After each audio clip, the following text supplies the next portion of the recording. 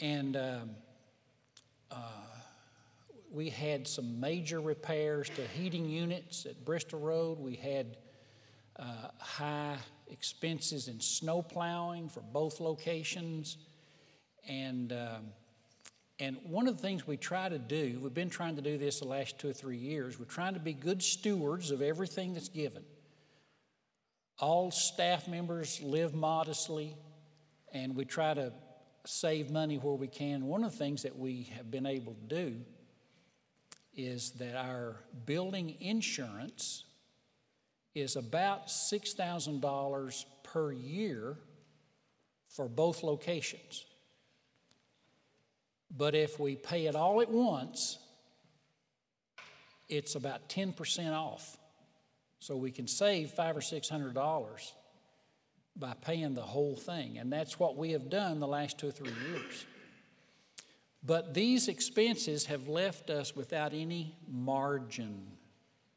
And so we're not behind on anything. We're not stressed. We just need a good offering for a couple of weeks. The last Sunday of March, first Sunday of April, we're calling Stewardship Sunday. And you know what we're asking people to do? Nothing that God doesn't say, and that is just everybody tithe. If on one Sunday, every person who calls this church their home would just tithe, I think we'd be fine. And I think that's God's plan to provide for His people. So that's 2 weeks from today, as well as the first Sunday in April. If you have your Bibles, then let's look at Daniel chapter 7, and I'm going to begin by reading 2 verses, verse 17 and 18. Daniel 7, verse 17 and 18. These 4 great beasts are 4 kings who will arise out of the earth. But the saints of the Most High will receive the kingdom, or be given the kingdom, and they'll possess it forever and forever.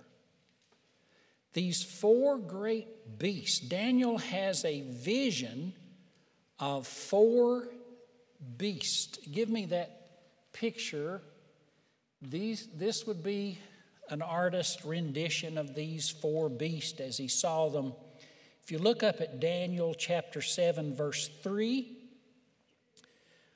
Daniel sees 4 great beasts come out of the sea, different from each other. The first was like a lion with wings, verse 4 says. That is the first. And by the way, what I'm going to give you here is fairly accepted among all the churches and denominations, and because there's 4 basic kingdoms, each one following the next. And Daniel sees this, and he's in Babylon at the time. And the first kingdom that ruled the world was Babylon. So it is like a lion, verse 4. And then, verse 5, I beheld another beast. A second one was like a bear. Now, the Persians defeated the Babylonians. That happened about 530 BC. This bear, in verse 5, had 3 ribs in its mouth, or 3 bones, because the Persians defeated 3 big armies before it attacked Babylon. So that's what that means. So Daniel sees the Persians, Xerxes, coming. The third beast is given in verse 6. After this, I looked, and behold, another like a leopard, with 4 wings like a bird. And the beast had 4 heads, and dominion was given to it. Now, it was Greece under Alexander the Great that defeated Persia.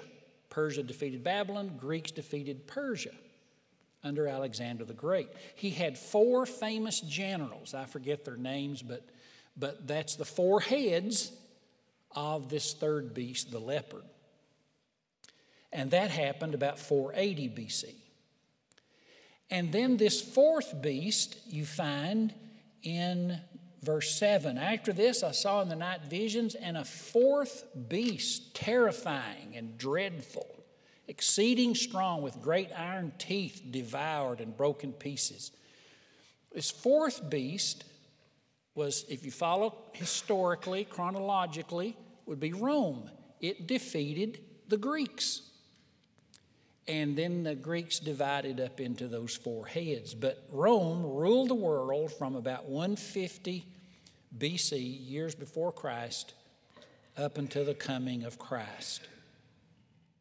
So God shows Daniel just what's going to unfold in the next half century, or in the next half millennia, 500 years of history. And God shows it all to Daniel. It's going to be succeeded by one tyrannical, vicious government right after the other.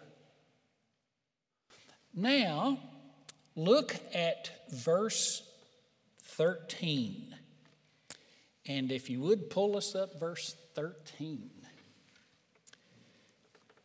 God showed Daniel another government, a fifth one. Verse 13. I saw in the night visions, and behold, look at this. With the clouds of heaven there came one like a son of man. And he came to the Ancient of Days and was presented before him. Now verse 14. And to him was given dominion and glory and a kingdom, that all people, nations, and languages would serve him. His dominion is everlasting. It will not pass away, and his kingdom is one and will not be destroyed. This is a kingdom distinguished from all the other worldwide kingdoms. They're all beasts. This one is the Son of Man.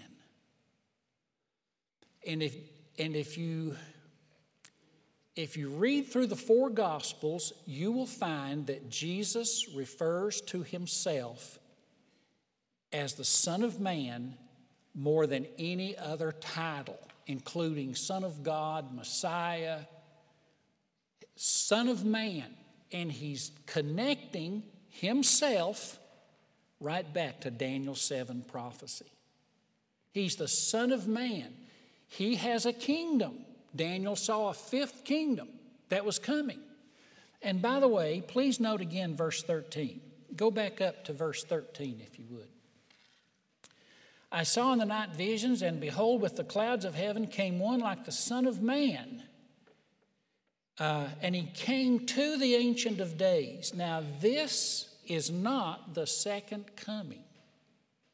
He's not coming to earth. He's coming from the standpoint of heaven to the Ancient of Days, that is God the Father. He's coming to God.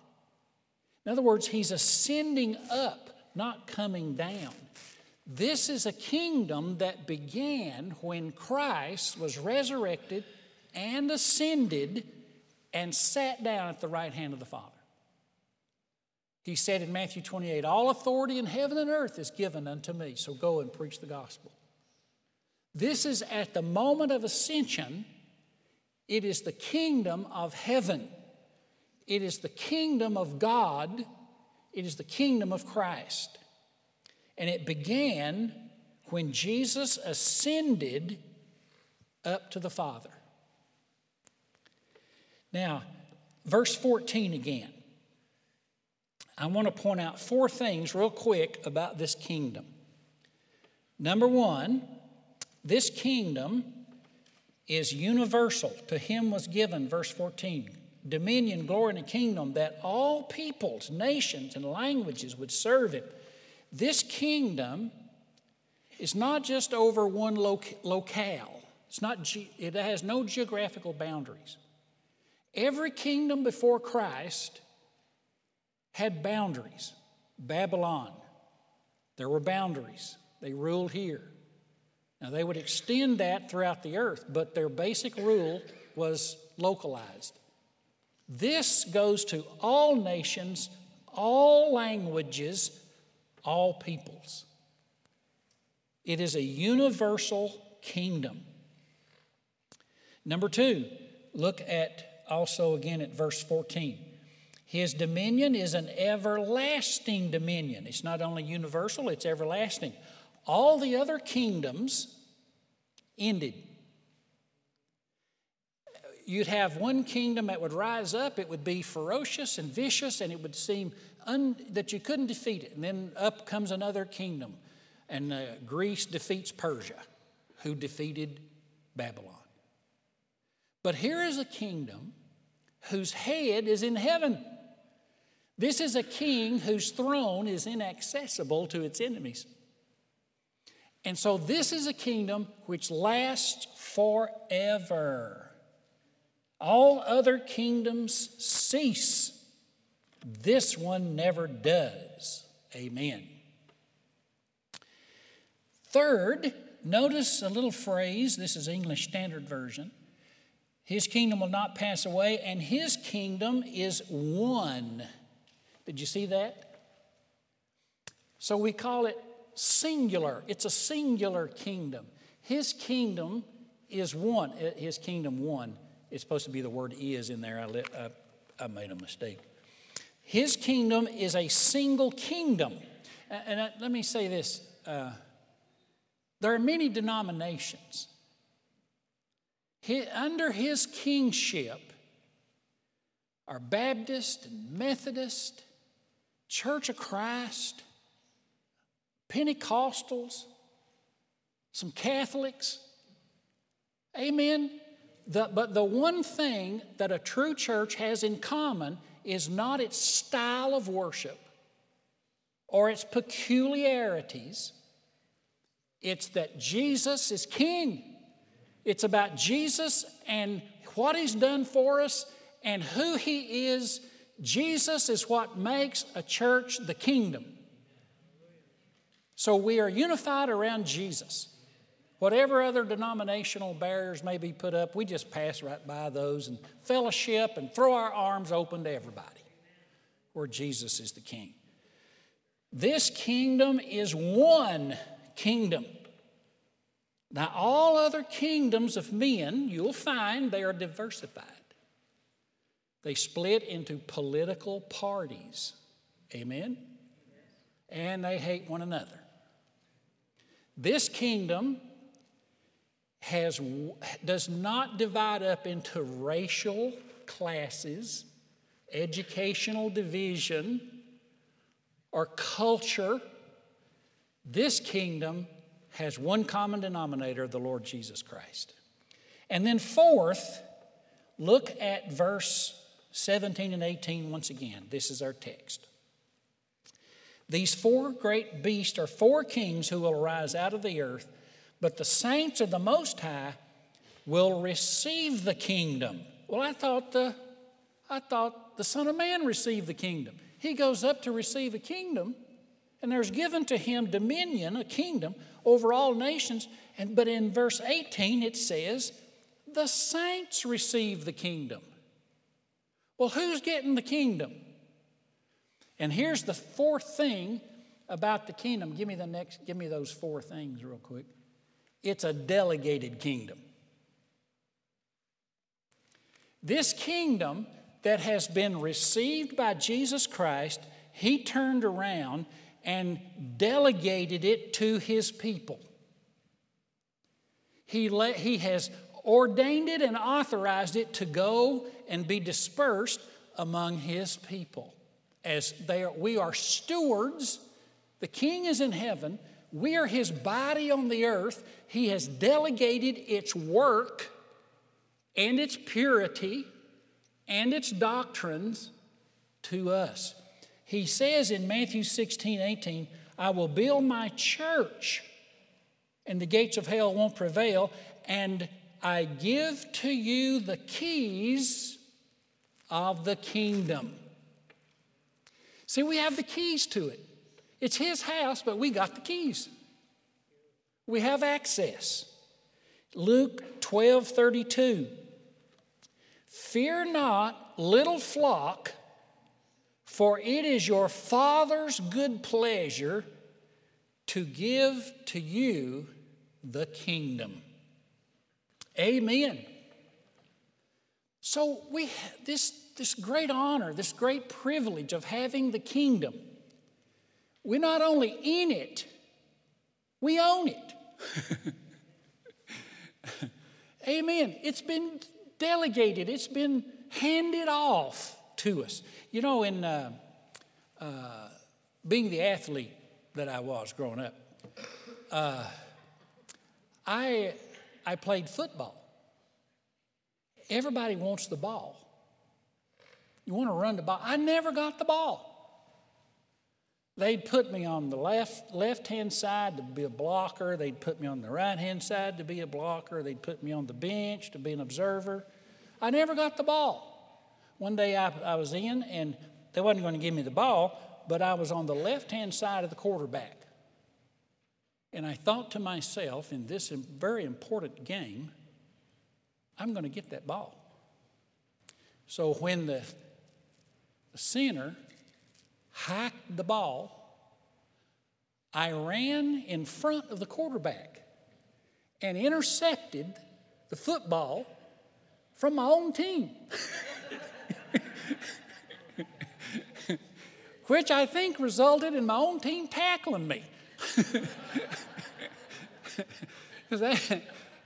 Wait a minute, what is he doing? They were so mad. That's why I took up basketball and became a star. I had to quit football. But everybody wants to run the ball. Let me tell you, what he has given us the kingdom means he has handed the ball off to us. We're the ones who advance and enhance the kingdom of God. We receive it. Now, if this kingdom is to go into all the world, how do we advance it like that? How do we run the ball? How do we move it forward? How do we move it down the field? And I want to give you 4 quick things with the time I have left here. Here's how we advance the kingdom. Number 1, by prayer. Matthew 6:10. Jesus said, pray like this. And one of the things he said was, pray, your kingdom come, your will be done on earth as it is in heaven. Pray for the kingdom to come into the earth and spread in me and my family, in my neighborhood, through us. Lord, let your kingdom, let heaven's will, let the atmosphere of heaven, love and joy and peace, let that come. Not the beastly kingdoms. I don't want to be a lion and a bear and a leopard. I want to be like the Son of Man. This is a humane kingdom, distinguished from those kingdoms. I want to have a kingdom and be a channel of kindness, courtesies, blessing, benefit, profitability, and helpfulness. So we pray for that. Number 2, we advance the kingdom by casting out demons or pushing back on the powers of darkness. Matthew 12:28. By the Spirit, if it's by the Spirit of God that I cast out demons, then the kingdom of God has come upon you. By pushing back against the powers of darkness. See, there are evil spirits. Satan is like a lion walking through the earth seeking whom he may devour. Well, they devour us. They oppress us. They push against us. They push us down. They bring us into bondage. Well, praise God, we have the keys to the kingdom. And we can push back against these evil spirits. And we can intentionally inflict pain upon them by casting them out and throwing them off of territory that they are not authorized to have. Somebody say amen. We're authorized. The kingdom is ours. And no devil can stay on it. He's an interloper. He's a squatter. Out you go. You don't pay the mortgage. Not one devil has ever made a payment on my mortgage, so he don't get to stay in my house.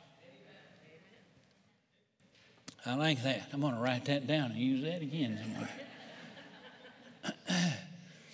A third way we advance the kingdom is by teaching God's word.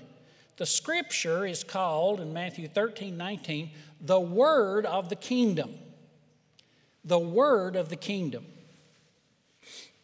Matthew 13:24, he said, he put another parable before them, saying, the kingdom of heaven is like a man who sowed good seed in his field. That's what the kingdom's like. And the seed is the word. And you sow it in a field. And he's talking here symbolically about people as a harvest field. And you put the word out there, and it'll produce fruit. It'll come up sooner or later. Seeds can last for centuries. Over in Israel, a sapling from a palm seed that they estimated was maybe 2,000 years old was planted in 2005 and is now 3 feet tall. That sapling was just a seed, but it had life in it. But in order for that to come out, you have to sow it. This word has life in it. You sow it, it'll produce an effect. So next Sunday, we're going to sow the seed. I'm going to preach on the most shocking verse. And when I read it to you, you're not going to be shocked. But in the first century, they were absolutely stunned by it. And I'm going to preach on that next Sunday, so y'all come and bring somebody. But it's sowing the seed. That's what we're going to do next Sunday morning. For every person who is here, we're going to put the seed into the ground and pray that it comes forth. Number 4, and lastly, the kingdom spreads and is advanced by an invitation. you figured on this one. Matthew 22, verse 1. Jesus spoke to them in parables, saying, the kingdom of heaven may be compared to a king who gave a wedding feast for his son. Notice that. The kingdom of heaven is like this. He says a wedding for his son. And he sent his servants to call those who were invited to the feast. They were invited. Invitations spread the kingdom, make it bigger and honorable and more glorious to the king's son. Matthew 22:9 says that they didn't respond. Many of them didn't respond. So he said, go therefore to the main roads and invite to this wedding feast, which is like a kingdom, as many as you find. So you're probably going to invite somebody next week and they don't come. It's okay. He said that's the way the kingdom is. You invite one person, they don't come. You invite another person, they don't come. You invite another one, and they show up. But invitation, and studies show that the number one thing that brings people to church is not the preaching, it's not the church building, it is the invitation of a friend or family member. So he has given the kingdom to Christ, who has given it to us, or he has delegated it to us. All other kingdoms become tyrannical. This kingdom is humane, it's human, it's the Son of Man. All other kingdoms pass away. This kingdom is permanent and eternal. This is a kingdom you can invest in, folks. Here's where you put your life. All other kingdoms separate and divide into clamoring, competitive political parties. This one is unified under Christ. All other kingdoms have a government of the elite who lord it over those under them. This kingdom is given to the Son of God, and then He humbly gives it all to us. What an incredible passage this is. So how do we get people into this kingdom, let them know about it? Well, that last thing was we invite them to come. Revelation 22:17 says, the Spirit and the bride say, come. Notice it's not, we know the Holy Spirit has to draw them. So He says the Spirit. But then He says, and the bride, the church. The Spirit and the bride say, come. So let us join with the Spirit. We know the Spirit's going to invite people. Let's join with the Spirit in saying to family and friends, come, come, come. It's an invitation. This Saturday night, if you can join us for prayer at 7 p.m., I'll be here to pray. 7 p.m. We'll pray for the service and pray for those invited. This Saturday night at 7 p.m., we will ask God to keep back evil spirits and help us overcome whatever obstacles get in our way. This week, we will be sending out mail-outs. We will be putting it on Facebook. We will be putting it into a personal invitation. Join me in that. You know, one of the things we don't normally do here is ask people to come down and shake my hand or have a personal invitation. You know what we're doing? This is, sometimes people say, why don't you give an invitation? This is an invitation. I'm saying, why don't y'all give an invitation? Let's all give an invitation. But we're going to try to contact everybody on our mailing list, and many that are not, in order to get them to come. I was thinking about the other day about Noah. And I thought, what did Noah really ever do? It says in Genesis 5:32, it says that he was 500 years old when God told him to build the ark. You live 500 years and do nothing? What did he do for 500 years? Okay, after 500 years, he built the ark. And then what do you read about him? Nothing. He lived almost 1,000 years. He did one thing. He built an ark and saved his family. And so, here's a man that lived 1,000 years, and really about the only thing he did was he built an ark, and here's what it says in Hebrews 11:7. He constructed an ark, in the fear of God, he constructed an ark to the saving of his household. He saved his family. Now, you know, people are heroes for a lot of things in our culture. In God's book, you can live a long time, but if you can save your family, you're a hero to God. Hebrews 11 is what people have done, the mighty things of faith. Abraham had a son when he was 100 years old. Top at. And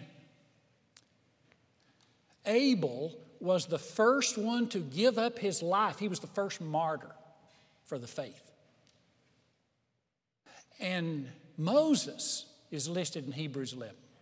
That's just one great hero after another. Moses brought Israel out of bondage, a whole nation. What did Noah do? He saved his family. So he is listed with those people who had these awesome opportunities and mighty deeds of faith. He's put right there with them. And the only thing he did in 1,000 years was he got his family saved. This week, let's invite, let's intercede, let's pray, let's contact, and let's come in here next Sunday morning and have a glorious service in the name of Jesus Christ. Amen. Bow with me for prayer. Heavenly Father, we feel so privileged to be part of the kingdom of God through Jesus Christ. We thank you for the kingdom that we're in, one of sweetness and beauty and one of kindness and grace. We thank you there is such a kingdom in the earth like this, different from all the kingdoms of men. God, help us, I pray, to invite people into it, to bring people into it. And we'll give you the glory for it. In Jesus' name, amen. Amen. Let's worship this morning with our tithes and our offerings.